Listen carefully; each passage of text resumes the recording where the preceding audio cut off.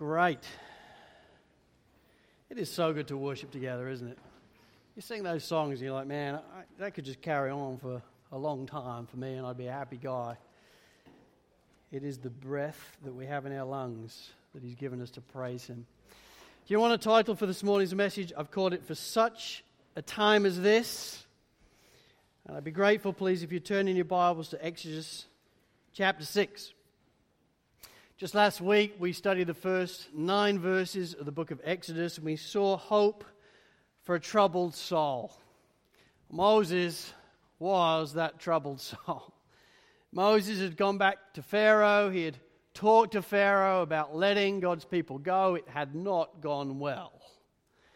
And Moses then was a troubled soul and was talking to God saying, in effect, Lord, why? Why me? Why now? What is going on? I thought this was going to go well. It's gone horribly badly. And God speaks to him and gives him hope for a troubled soul, reminding him of who He is. And now He really does hold him in His hand as He does the people of God themselves. Well, in this next section, for verses 10 through 30, it's a text that somewhat appears disjointed and strange, maybe a little bit perplexing. We have a genealogy in it, which is no doubt the very thing you've been waiting for all along in the book of Exodus, hoping. I cannot wait for week 7 when we establish that. But I think what you discover is this text is amazing. It has amazing things in it that God wants us to know. And when it comes alive to us, oh my, how alive it becomes. So let's read together from verse 10 to verse 30. For this is the word of the Lord. So the Lord said to Moses, "Go in, tell Pharaoh, king of Egypt, to let the people of Israel go out of his land."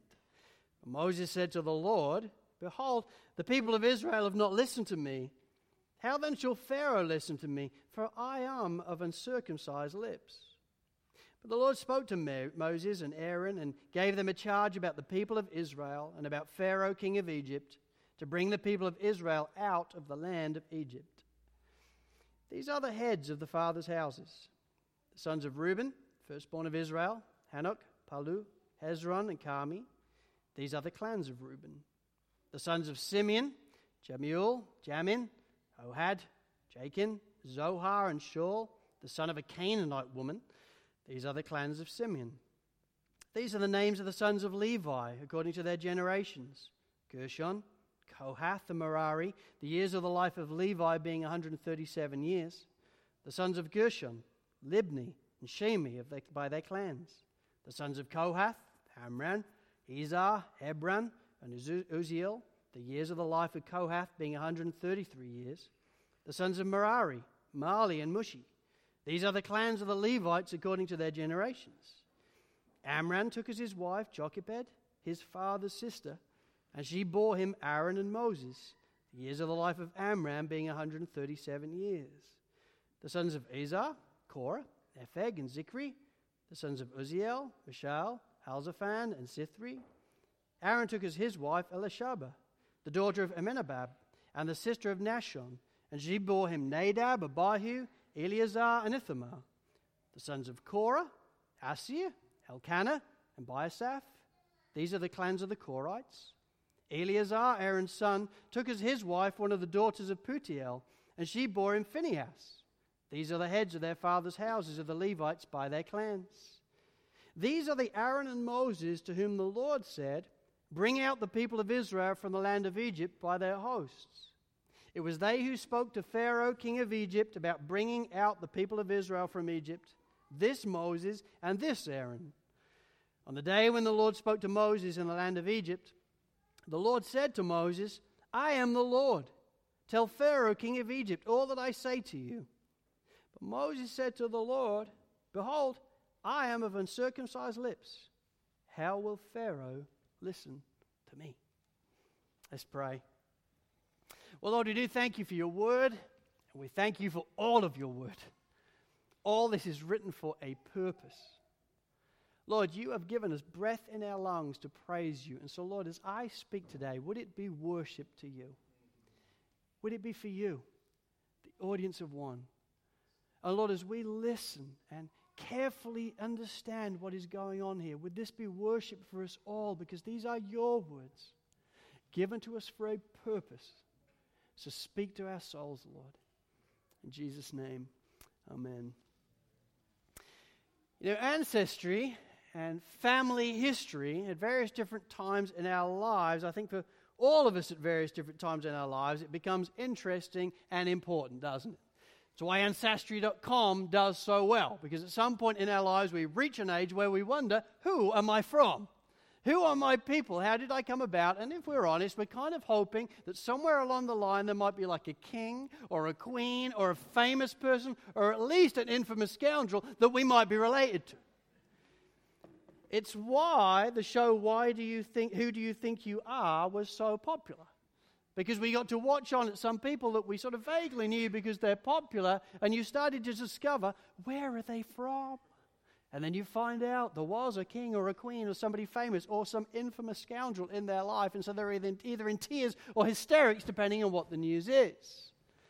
At some point in our lives, ancestry and family history becomes interesting and important to us all. And yet, when it comes to biblical genealogies, we don't exactly share that same passion, do we? We sort of come across them and we read it and we're like, can we not just get to the next chapter? I mean, what has this unearth got to do with me? They can appear mundane, they can appear burdensome, and somewhat of a waste of time. And so when you read them, we can, I think, sometimes momentarily be entertained by a name. Certainly I am Simeon's son, Jamin. I mean, can you imagine you go to school, what's your name? Jamin. Oh, cool, let's jam. I mean, it would be awkward. For the rest of your life, you know what's going to be said of you. Or the sons of Merari, Mali and Mushy. Mushy. Imagine that. You're 16 years old. Oh, nice to meet you. What's your name? Mushy.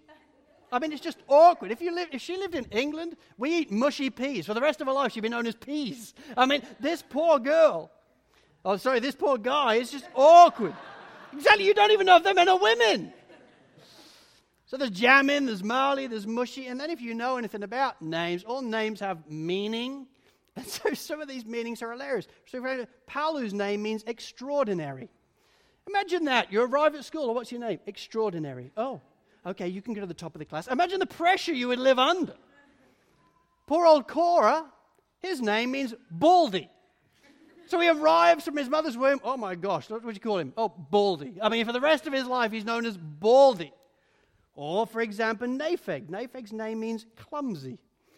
Imagine that. He's working in a china shop. What's your name? Clumsy. Okay, find another job. I mean, just for the rest of your life, you're known as clumsy. You know, the reality is, although we might be momentarily amused by names, on the whole, when it comes to genealogies, they appear mundane, burdensome, and somewhat of a waste of time. But genealogies in the Bible are hugely important. They're put there for very significant reasons, and accordingly, we need to painstakingly understand them. And this one is no exception. In fact, if anything, this one is exceptional. Because this one arrives in the middle of a chiasm. Now, some of you may be thinking, oh, what's one of them? You know, what has that got to do with anything? Well, a chiasm in Scripture, a chiasm is a literary structure often seen in the Bible, which is designed to draw attention to its middle.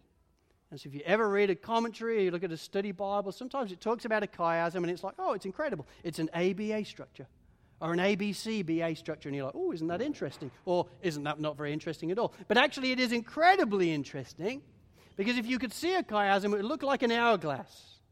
And the way it's set up is you have a piece of information at the start and then you have the same piece of information reported to you at the end. But the whole point is it's to draw attention to the middle, like an hourglass. 2 repeated sections, but the point is what's in the middle. The point in the middle tells us something. And this genealogy is in the middle of a chiasm. In verses 10 to 13, and then repeated in verses 26 through 30, we have the same pieces of information reported to us. Both ends of the hourglass report to us about how God pursued Moses, Both ends of the hourglass report to us how Moses didn't want to go, and both ends of the hourglass report to us how Moses didn't want to go because, Lord, I'm a man of uncircumcised lips. I.e., I'm the wrong guy. He's already said it before, now he's telling him again, Lord, you've got the wrong guy. I'm not very good at speaking. This isn't just going to work out. I'm just the wrong person to go to Pharaoh. I'm a man of uncircumcised lips. Don't set me apart for this task. I'm just not going to be able to do it. And in the middle of those statements, we have a genealogy for verses 14 through 25, where Moses is trying to help us see one thing: that I was wrong. I was wrong. I thought I was the wrong guy. But actually, as I now look at my history and my family history, I realize I was wrong. You were right. I was born for such a time as this. I was the right guy. And this text is here then in its entirety to teach us one wonderful thing. And it's this: that in the glorious wisdom and sovereignty of God, He never makes mistakes in His choosing.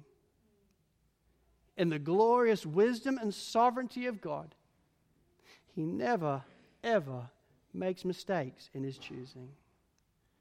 So you have to understand, Moses is not writing this as a journal, okay? We're not reading Moses' journal as we go through Exodus. He's not writing this as we go along.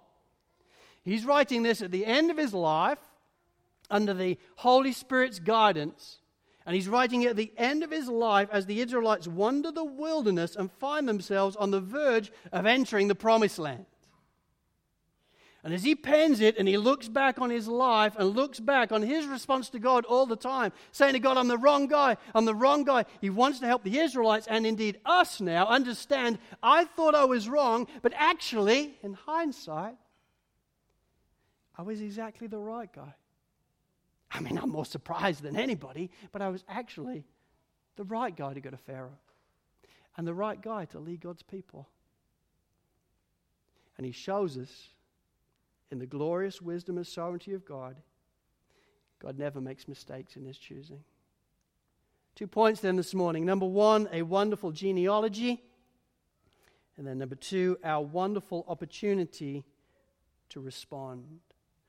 First point is where we'll spend the bulk of our time. The second point will really be by application and conclusion. So number 1, a wonderful genealogy. Moses had honestly thought, Lord, I am the wrong guy. Please don't send me back to Pharaoh. Not again. I had to go. It didn't go very well. I'm the wrong guy to go back yet again. You choose somebody else. I'm the wrong person. But now as he looks back on his life, he realizes, actually, I was the right person. Because as he looks back on his genealogy and his family tree, he sees, I was wrong and the Lord was right. This was all a divine setup.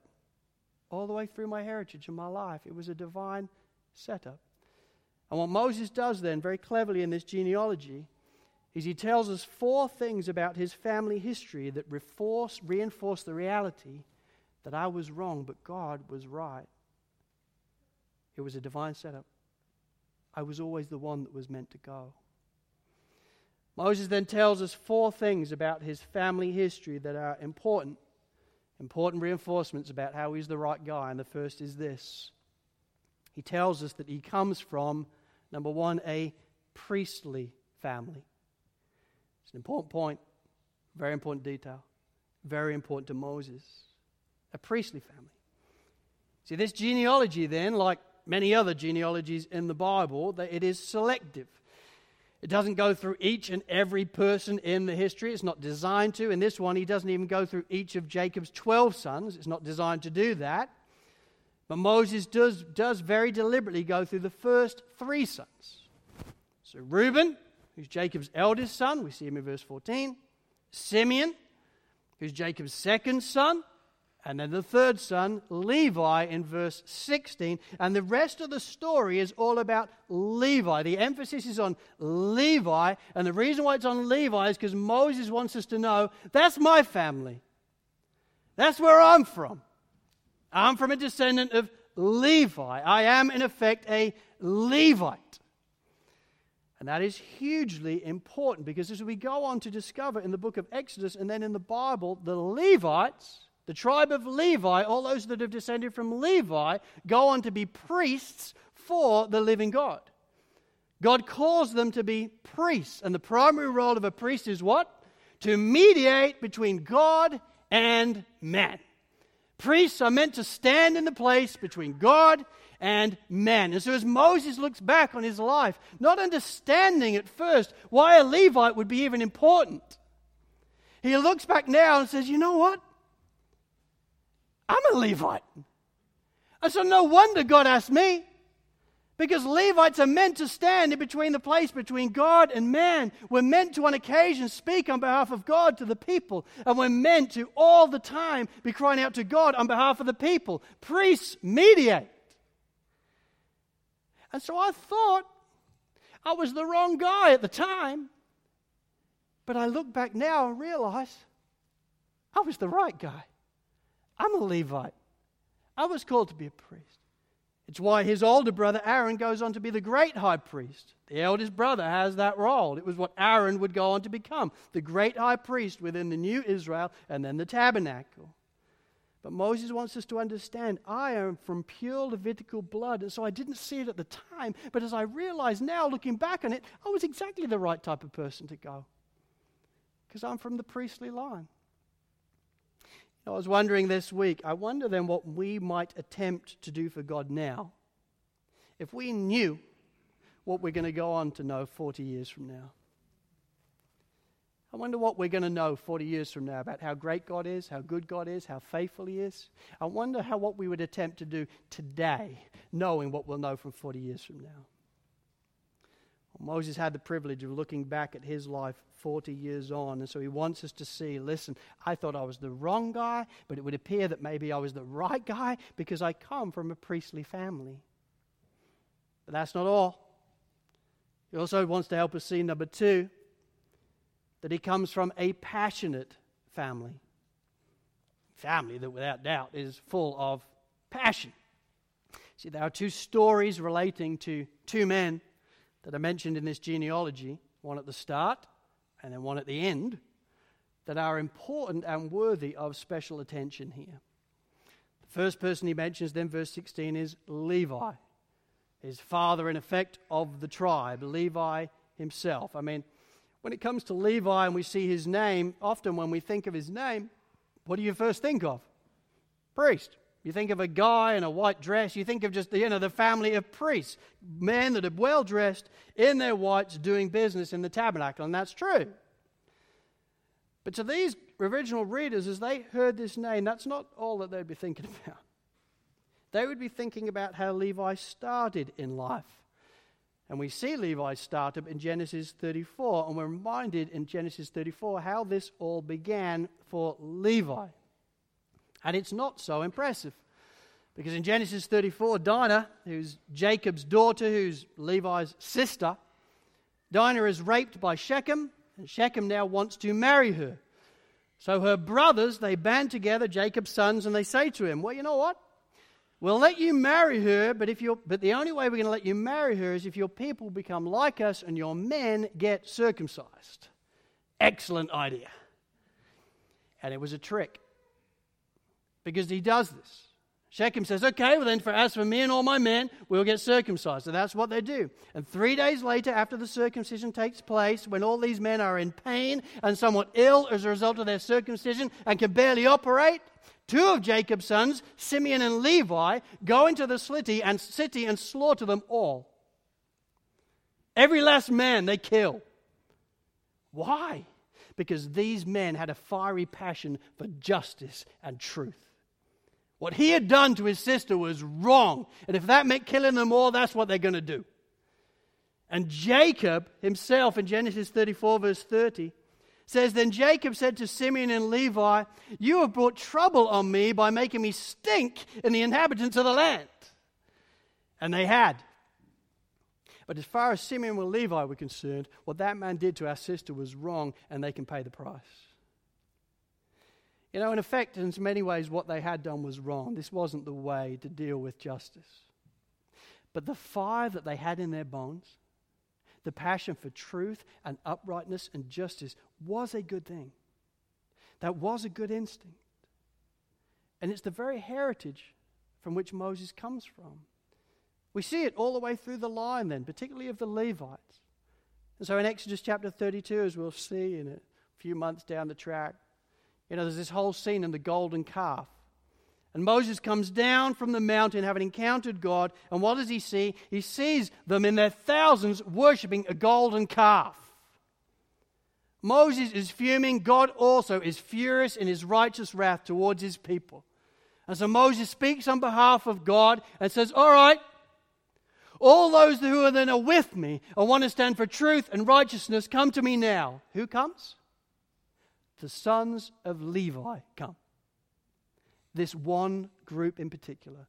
And God instructs them to take their swords and to go to and fro from the land, from gate to gate, and 3,000 men are slaughtered that day that are standing in opposition to God and his holiness. But who comes? Levites. And then we see at the end of this genealogy a young man by the name of Phinehas. And we think, it's just a name, interesting, what's it got to do with anything? Well, he's mentioned in verse 25 because Moses is helping us see this is the last one of our clan right now. This is the last Levite that I want to talk to you about.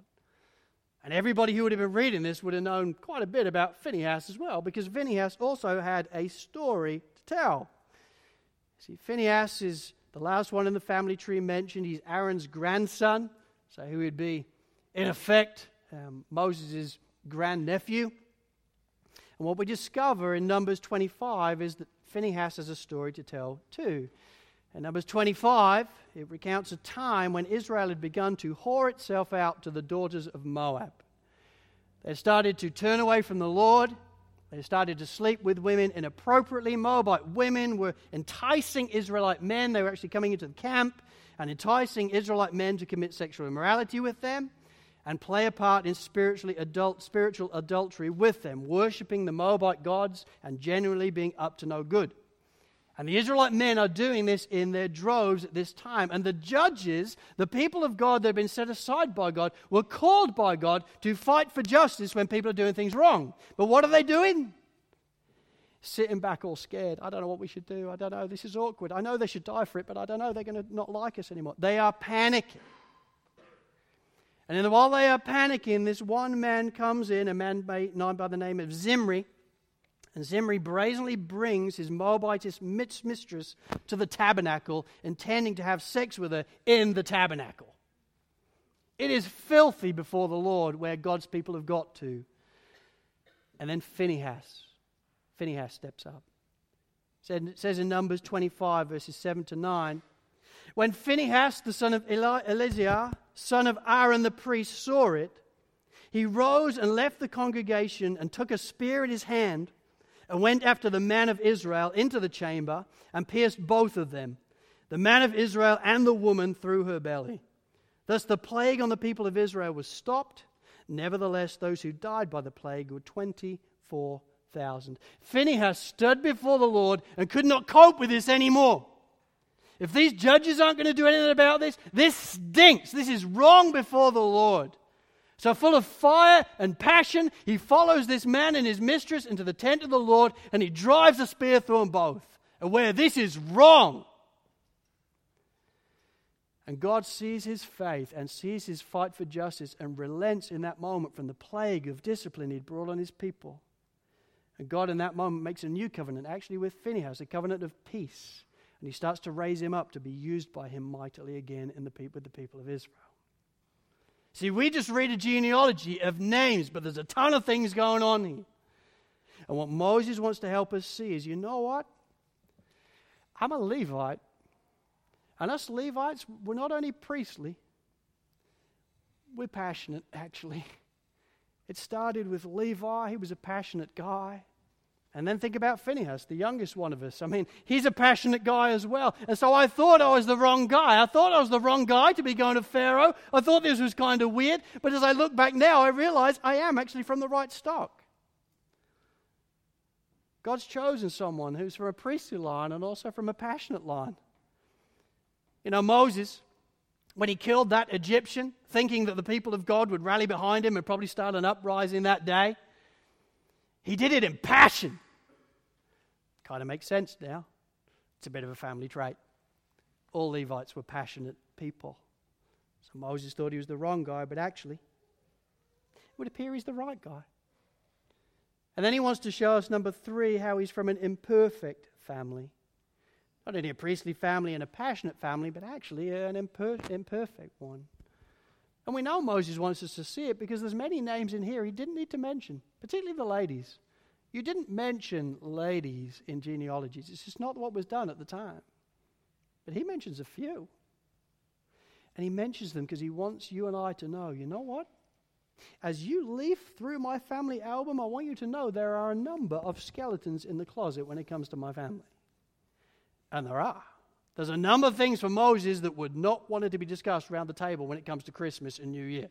There's a number of things they would not want bringing up. Please do not mention Auntie Ethel. You know, there's certain things that he would not want bringing up because it was awkward, because his family history was indeed an imperfect one and somewhat difficult to talk about. We take, for example, verse 15, the sons of Simeon.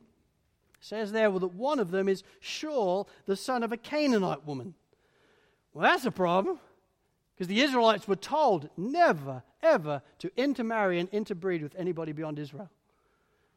But actually, I just need to tell you about Shaul, who's the son of a Canaanite woman. Oh, that's difficult. That's awkward. That's imperfect. Then there's Amram, verse 20. Did you notice it? Look at it, verse 20. Amram is Moses' dad. It says in verse 20, Amram took as his wife Jochebed. Okay, wonderful. She's the woman of faith. Do you remember that put Moses in the basket? Incredible stuff.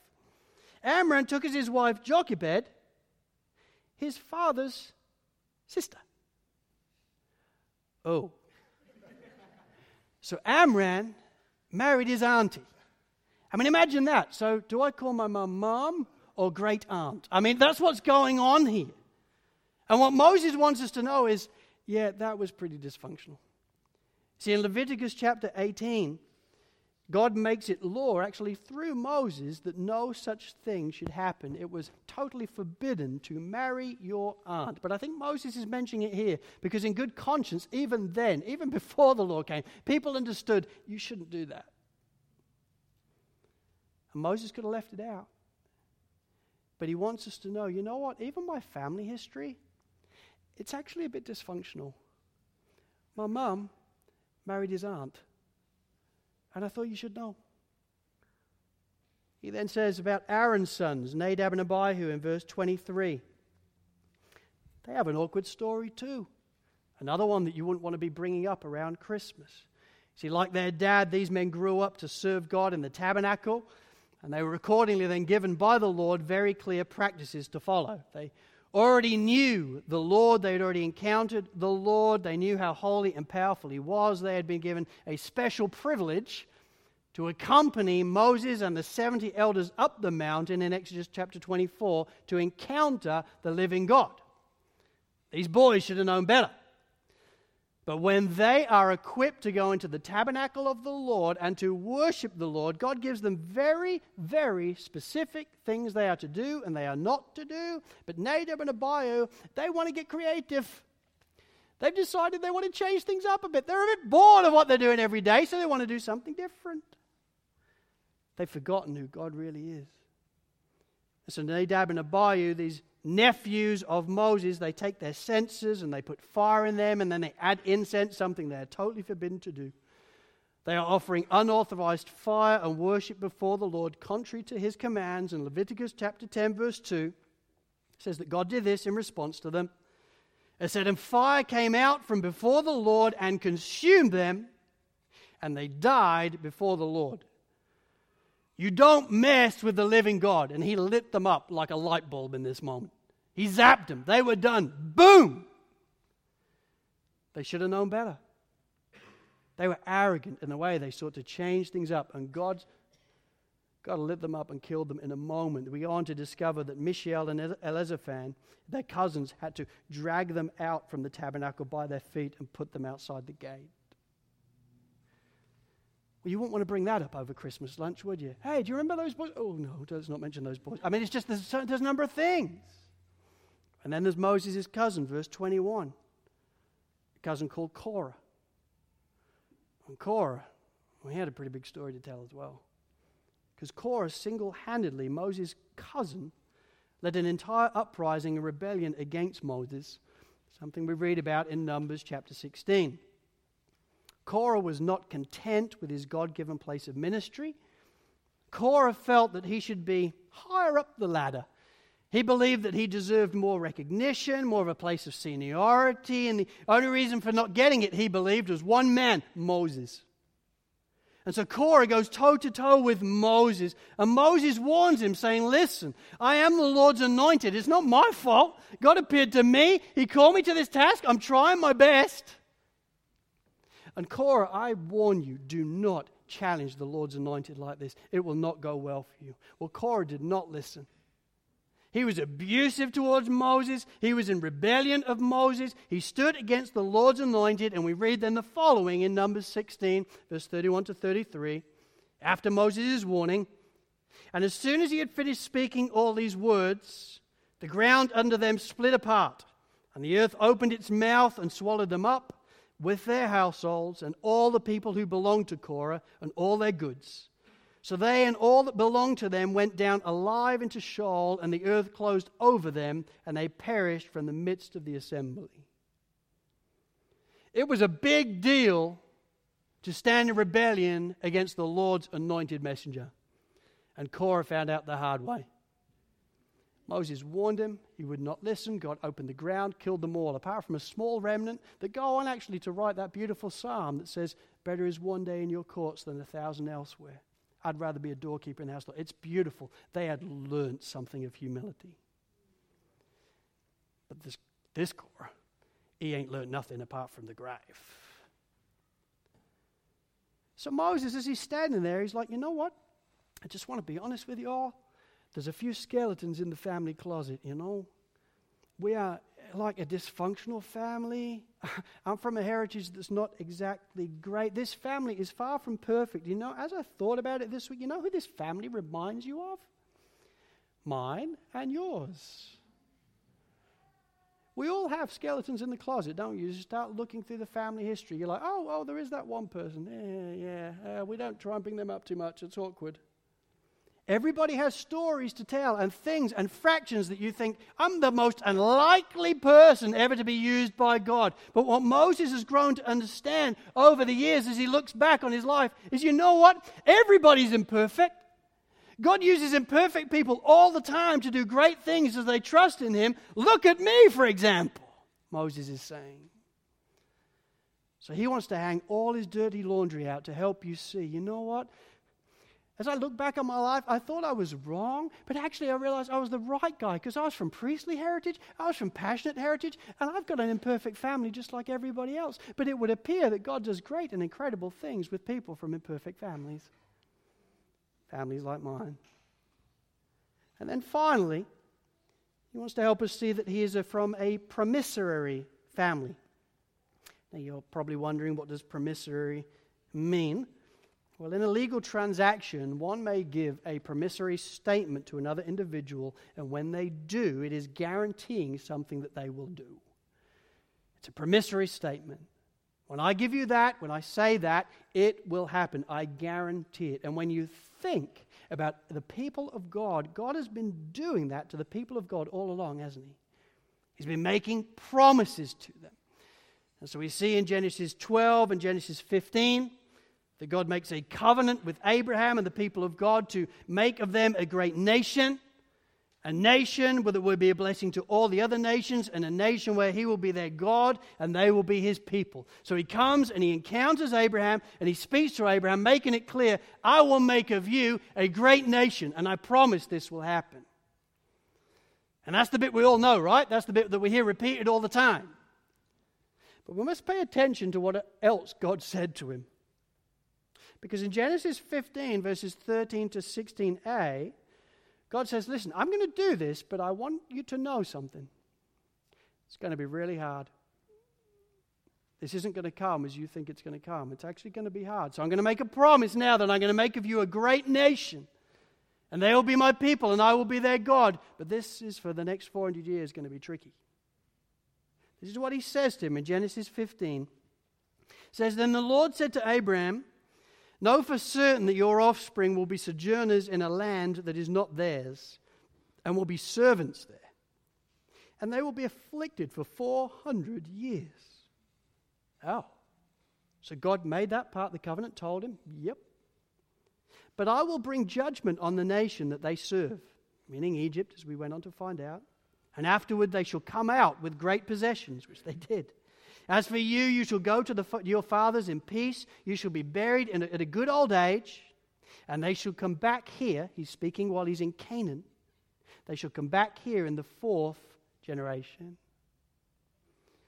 So in the very first place when God communicates to Abraham, he's saying, listen, I'm going to make of your offspring a great nation. They will be my people. They will be my people. I will be their God, and I will respond to them, and I will make for them a blessing to all the other nations. But for the next 400 years, it's going to be really hard.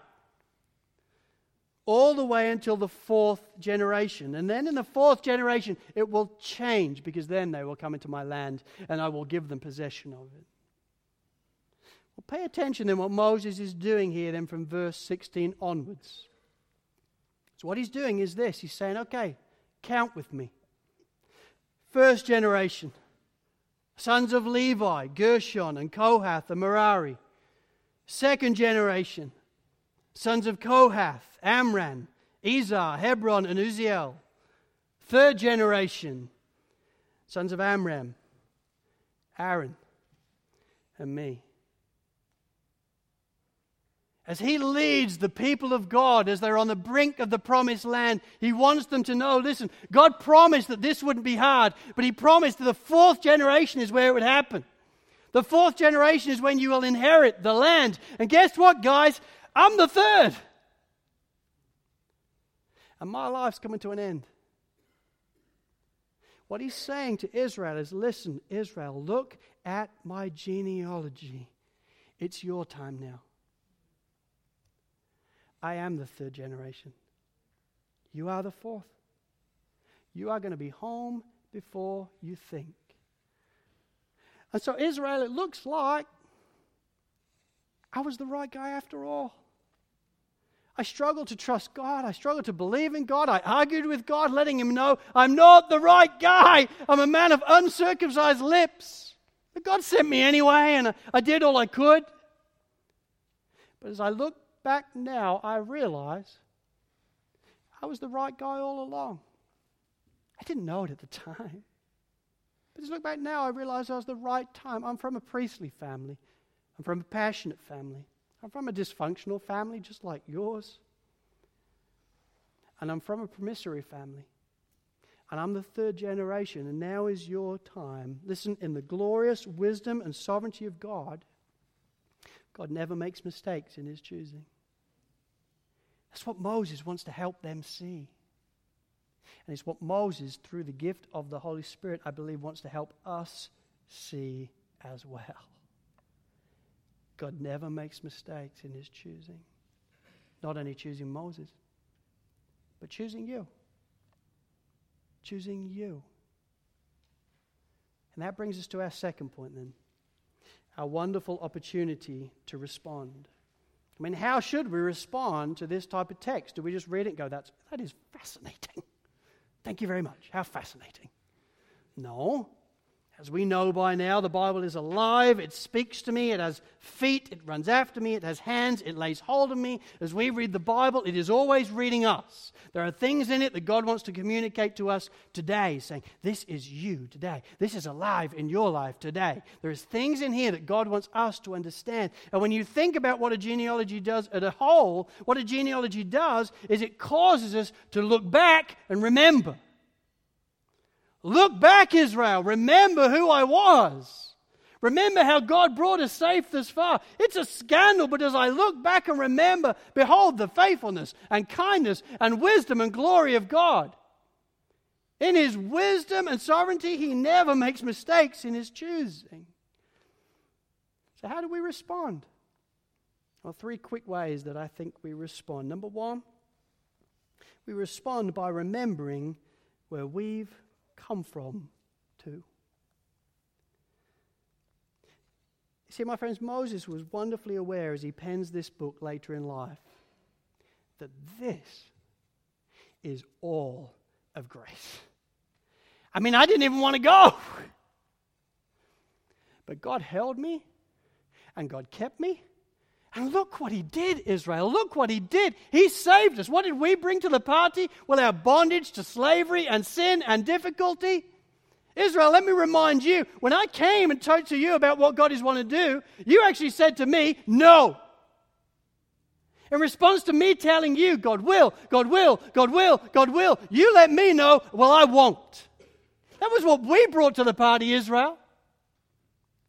But look at what God has done in the way he has saved us. Look at my genealogy. I mean, only God could divinely set that up. It is all of grace. And look at this gift of salvation that we have in our lives. It is all his doing, Israel.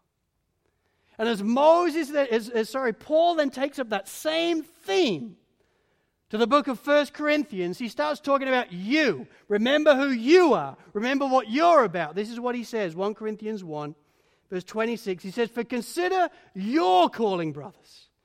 Not many of you were wise according to worldly standards. Not many were powerful. Not many were of noble birth. But God chose what is foolish in the world to shame the wise. God chose what is weak in the world to shame the strong. God chose what is low and despised in the world, even things that are not, to bring to nothing things that are, so that no human being might boast in the presence of God.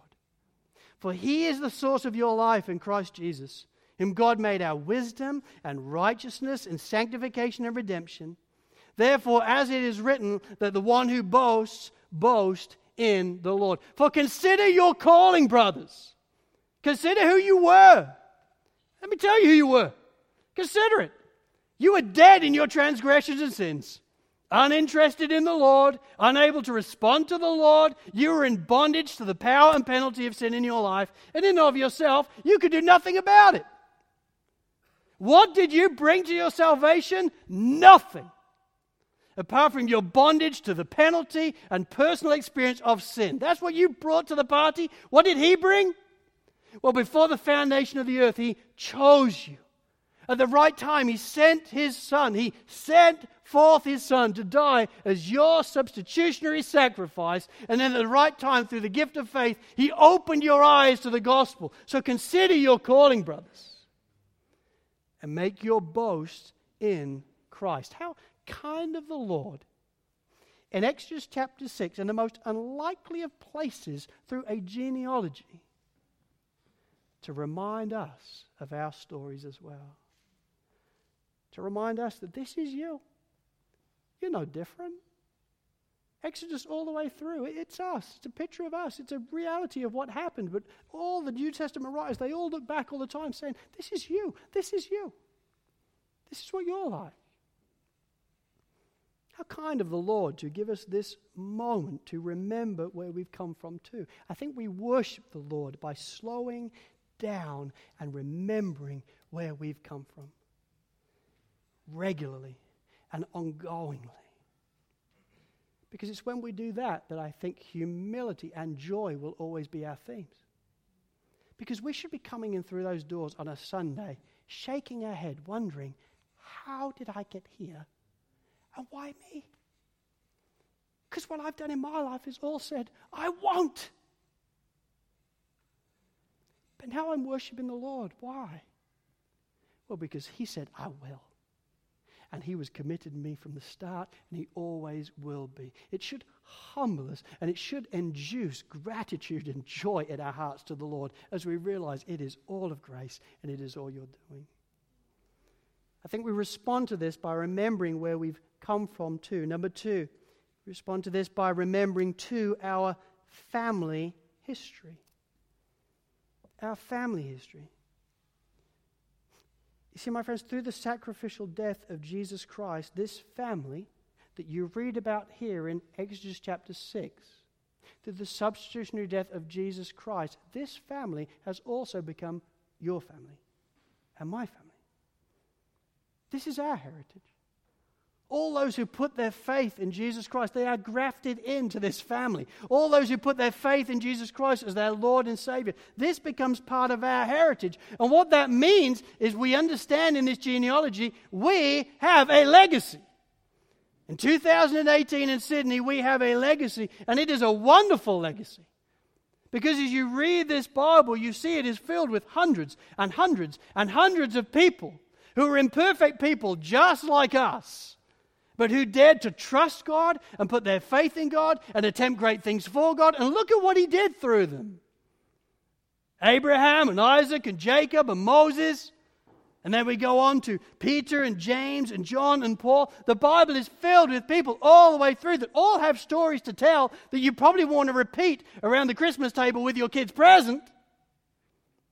But God used them because they dared to believe in Him. They dared to stand on this word and say, as for me and my home, I'm worshiping the Lord. I'm all in. I'm going to believe in it. I'm going to seek to use my life for the glory of God alone. See, I remember when I was a kid, I remember one time being at school and my brother, I can't remember what exactly was happening, but he was definitely getting picked on by some boys. My brother's 3 years younger than I am. And I was kind of roughly present. And I could see what was going on, but, I'm hanging out with my friends playing football, and that's really important to me at that point in my life when I was about 8 years old. And so we got home that night, and my brother's crying. He's chatting to my dad and saying, I got picked on by these boys. And he said, well, where was David when this was happening? And when David comes out, there's going to be a problem. And my brother said, well, I think he could see me because I could see him sometimes. And my dad looked at me and said, David, why didn't you respond? Your brother was getting picked on. And I said, oh, Dad, I was playing football. And I'll never forget it. He looked me in the eye and he said, son, you're a tailor and we stick together. When anybody's been picked on in our family, son, we stand together. You're part of the family. You're a tailor, and I never, ever, ever want to hear of a family member being picked on again and you not stepping up. You are a big brother. You're a tailor. It's our heritage. It's our history. We stick together. And I remember I was probably about 7, 8 years old and thinking, I will never, ever do that again. Because I have a legacy. I have a history in my family. We stick together. Whatever happens, we stand together. In so many ways, I think in the way this genealogy is, it should invoke in our hearts something of, what, I'm not just a tailor or a wood or a spring or whatever it is. I'm a part of this rich legacy of the kingdom of God. And so it must change the way I talk and speak and act because we're always standing on their shoulders. Flick through the book. These are all our ancestors. We need to bring to mind, I think, for the glory of God, our family history too, and realize we haven't just rocked up as an I-generation here in Sydney. Quick, 70 years, boom, gone. We are part of a story that's been going on for hundreds and hundreds and hundreds and hundreds of years. Let that invoke in your heart a redemptive effect of, I have a legacy. I need to make my life count. Just the same way my dad said to me, hey, you're a tailor. I want to say to you, my friends, you are in Christ. It's different for you now. You have a legacy. And then number 3, I think we respond to this by remembering that we too have been called for such a time as this. See, the reality is Abraham and Isaac and Jacob and Moses and Peter and James and John and Paul and all the other greats and minors of the Bible and in Christian history, they're all gone. Their race is run. They finished. But now you and I are running the race. It's our turn. It's our time. You have been deliberately called by God for such a time as this.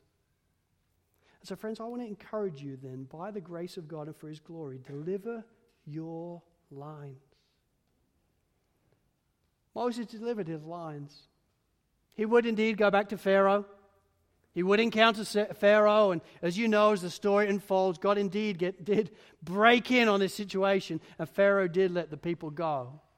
Moses delivered his lines, but now he is gone. Exodus is complete. But your Exodus story is still being written. What are you going to do with your life? Deliver your lines, my friends. Through your actions and through your words, deliver your lines. If you want to know what that means, Paul tells us in Ephesians 4. Live in a manner worthy of the calling that you've received. What calling? Well, Exodus chapters 1, 2, and 3. The glorious gospel of Jesus Christ. The fact you've been forgiven and redeemed and reconciled and adopted, and heaven is your home. The Holy Spirit is a deposit guaranteeing your inheritance. Live in a manner worthy of the calling you've received. He goes on to tell us then, by way of words and actions, what that means like in marriage and singleness and in our workplaces and in our churches and in our unity and in our speech and in our model of living. All their lines have gone. But we are still called to deliver our lines, so would we deliver them? In the glorious wisdom and sovereignty of God, He never makes mistakes in His choosing. He didn't with Moses, and He didn't with you. He's called you for such a time as this. So never lose sight of where you've come from. Never lose sight of your family history. And never lose sight of the reality that this is your time. Deliver your lines. And would all glory go to Him. Let's pray. Lord, genealogies appear at first glance to be potentially a time waster. But Lord, I thank you for including them all in your holy, sovereign, and sufficient word. I thank you for the important part they play in your word. And Lord, would you forgive us for times when we take them so trivially. Lord, thank you for bringing to life this genealogy today. Thank you for helping us see what it is all about. And Lord, would you help us now to understand that you never make mistakes in your choosing. Moses was used for such a time as that. And we now have been called for such a time as this. So help us to deliver our lines, Lord. And would all glory go to you. Amen.